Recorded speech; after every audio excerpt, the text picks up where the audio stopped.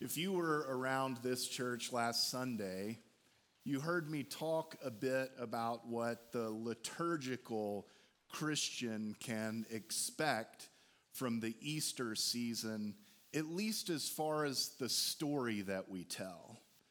The stories that you hear from the lectionary, which is the plan that we inherit the readings from which we hear in church on a Sunday morning. During the season of Easter, there's an intentionality about these stories. And the intentionality is meant to narrate the full experience of a person of faith. So some of the stories that we hear on a Sunday morning speak to the profoundly spiritual experience of God. And then other stories that we hear during the season of Easter speak to the utterly material experience of God. And if we remember the arc of Jesus' teaching all throughout the gospel is to bridge these two very real experiences of God for the human being. And the criticism that he extends to the religious authority all throughout the gospel is, for the most part, not completely, but for the most part, of like, hey, y'all do a whole lot over here on the profoundly spiritual side of things when it comes to faith and religious expression. But, don't forget that this work that God has in the world must ultimately land in the lives of human beings in an utterly material way. Maybe you hear that in the readings, maybe you don't. If we take that reading from Acts, there's a somewhat spiritual experience that Paul has. He receives a vision, go and meet with these people. He doesn't go to the synagogue. He retires to a place where women are meeting at the river's edge, gathering. And it says that they're women of faith, but we also know that they're not in the synagogue. They're not a part of the religiously in crowd. And Paul is engaging them anyway. And then we get this mention of a woman by name and her occupation, Lydia, who's a purveyor of purple cloth. What we're meant to hear, which we miss because we just don't know these details anymore, what we're meant to hear is like Lydia, who is a very successful fashionista. We remember that purple is the color of royalty. So not only is Lydia a very successful fashionista, but she becomes a benefactor of the movement. She is a spiritual philanthropist, and that is the arc of her ministry throughout those New Testament stories. And then the pendulum swings all the way over to this side, right? With that reading that we have from the Revelation to John, where John receives this vision of the holy Jerusalem, a heavenly city that extends from the top of heaven to the bottom of earth. And there, God and the Lamb, Jesus, sit on a throne. A river runs through the middle of the city that's as clear as crystal. And on either side of the riverbanks sits the tree of life. And we know that the city requires no sun and no moon because the glory of God and Jesus light the place. Honestly, you can't get any more profoundly imaginative and creative and mystical than that. That story is exclusively on the side of the profoundly spiritual. And then we have this beautiful story from the 5th chapter of John that again straddles these two dynamics that sit in tension for the person of faith. As the story goes, Jesus is walking through a portico, a gate, an entrance. And if you were to go visit the city of Jerusalem today, you could see this place. If you went to the top of the hill or near the top of the hill and you look down the east side, that's where this place was. And there's some logistical significance to this place that's important for us to know. So it says that it's Beth Zatha, the sheep's gate. What we're meant to know is that the shepherds herding their sheep from the wilderness toward the city of Jerusalem would enter through this gate. And the story tells us that there's a pool there. Well, it's not like the rec center. It's not even like a fountain. It's a tool. The pool is a tool as the shepherds drive their sheep through this entrance toward the Temple Mount. Now, let's be clear here. The majority of the sheep that are being driven through this particular gate are not going to our stomachs first. They're going to the altar to be sacrificed. And so as the shepherds drive these sheep through the gate, they drive them into the pool and out the other side where they're cleaned up a little bit as they make their way to the Temple Mount in order to be sacrificed by the faithful who come to make their prayers and make their ritual sacrifice at the temple. Jesus finds himself walking to this place, and as the story describes, there are people that surround this pool. Now, what the story also doesn't tell us is that there is a legend attached to this particular pool. Legend is that at some point in time, an angel of the Lord will descend from heaven to the pool and stir the waters of this pool, and whoever then, those disabled people surrounding the pool, whoever then makes it into the waters first will experience a spiritual and material healing. And so Jesus, as he makes his way through the gate, does what most religious people who are making their way through the gate to the Temple Mount do not do. He stops and attends to one of the fragile, vulnerable humans sitting alongside the portico at water's edge and engages him in conversation. The details of the story are important, not because they are literally true, but because they make an impact on the way that the story is told. John, the narrator, says, this man, this disabled man, has been sitting alongside the edge of this pool for how long? 38 years. What we're meant to hear is that this man, ill, broken, vulnerable, in need of care and nurture and healing, has been sitting at a place where religious people like you and me walk by, making our way up to the temple to offer our prayers. He's been sitting there for 38 years and no one engages him until Jesus comes by and they have this short little conversation. And there are details about this conversation that are also important.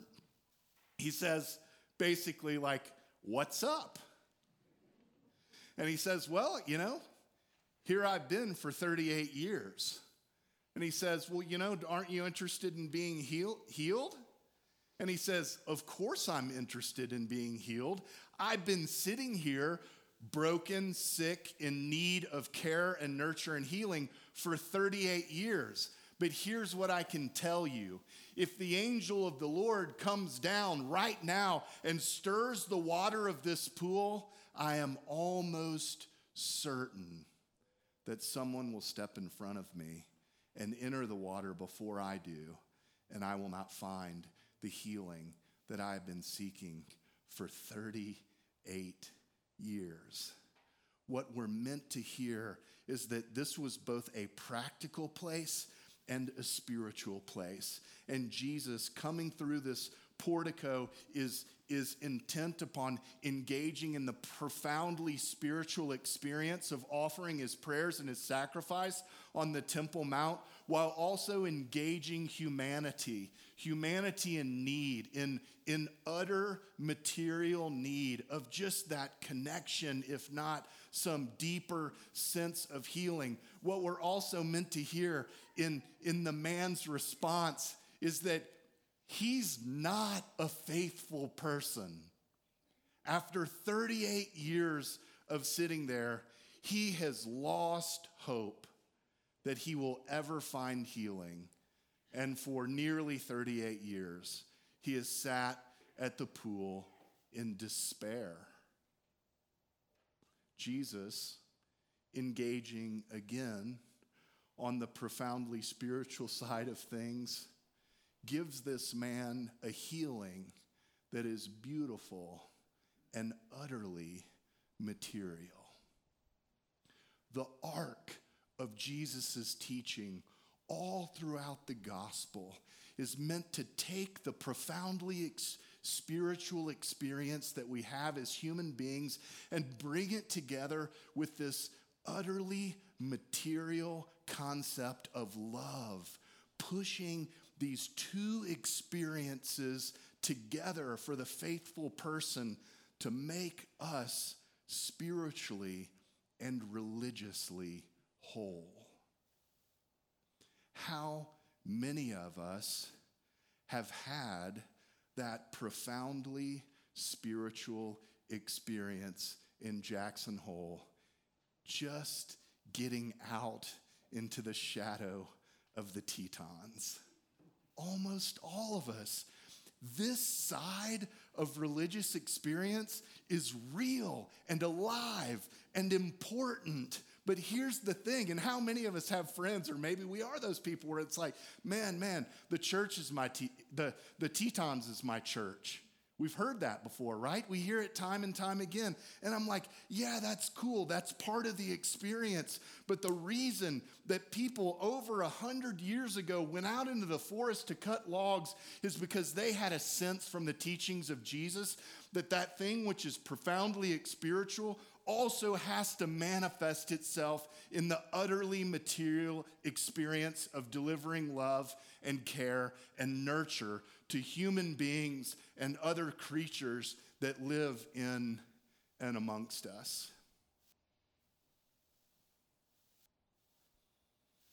I had this wild experience on Wednesday morning. It was both profoundly spiritual and also utterly material.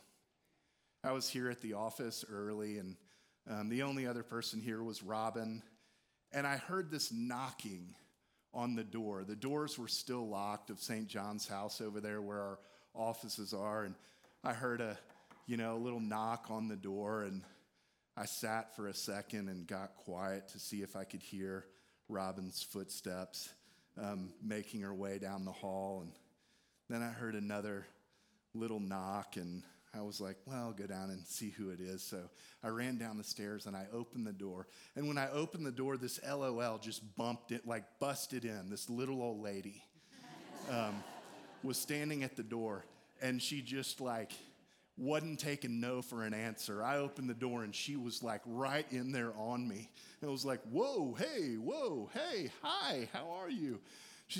She introduced herself.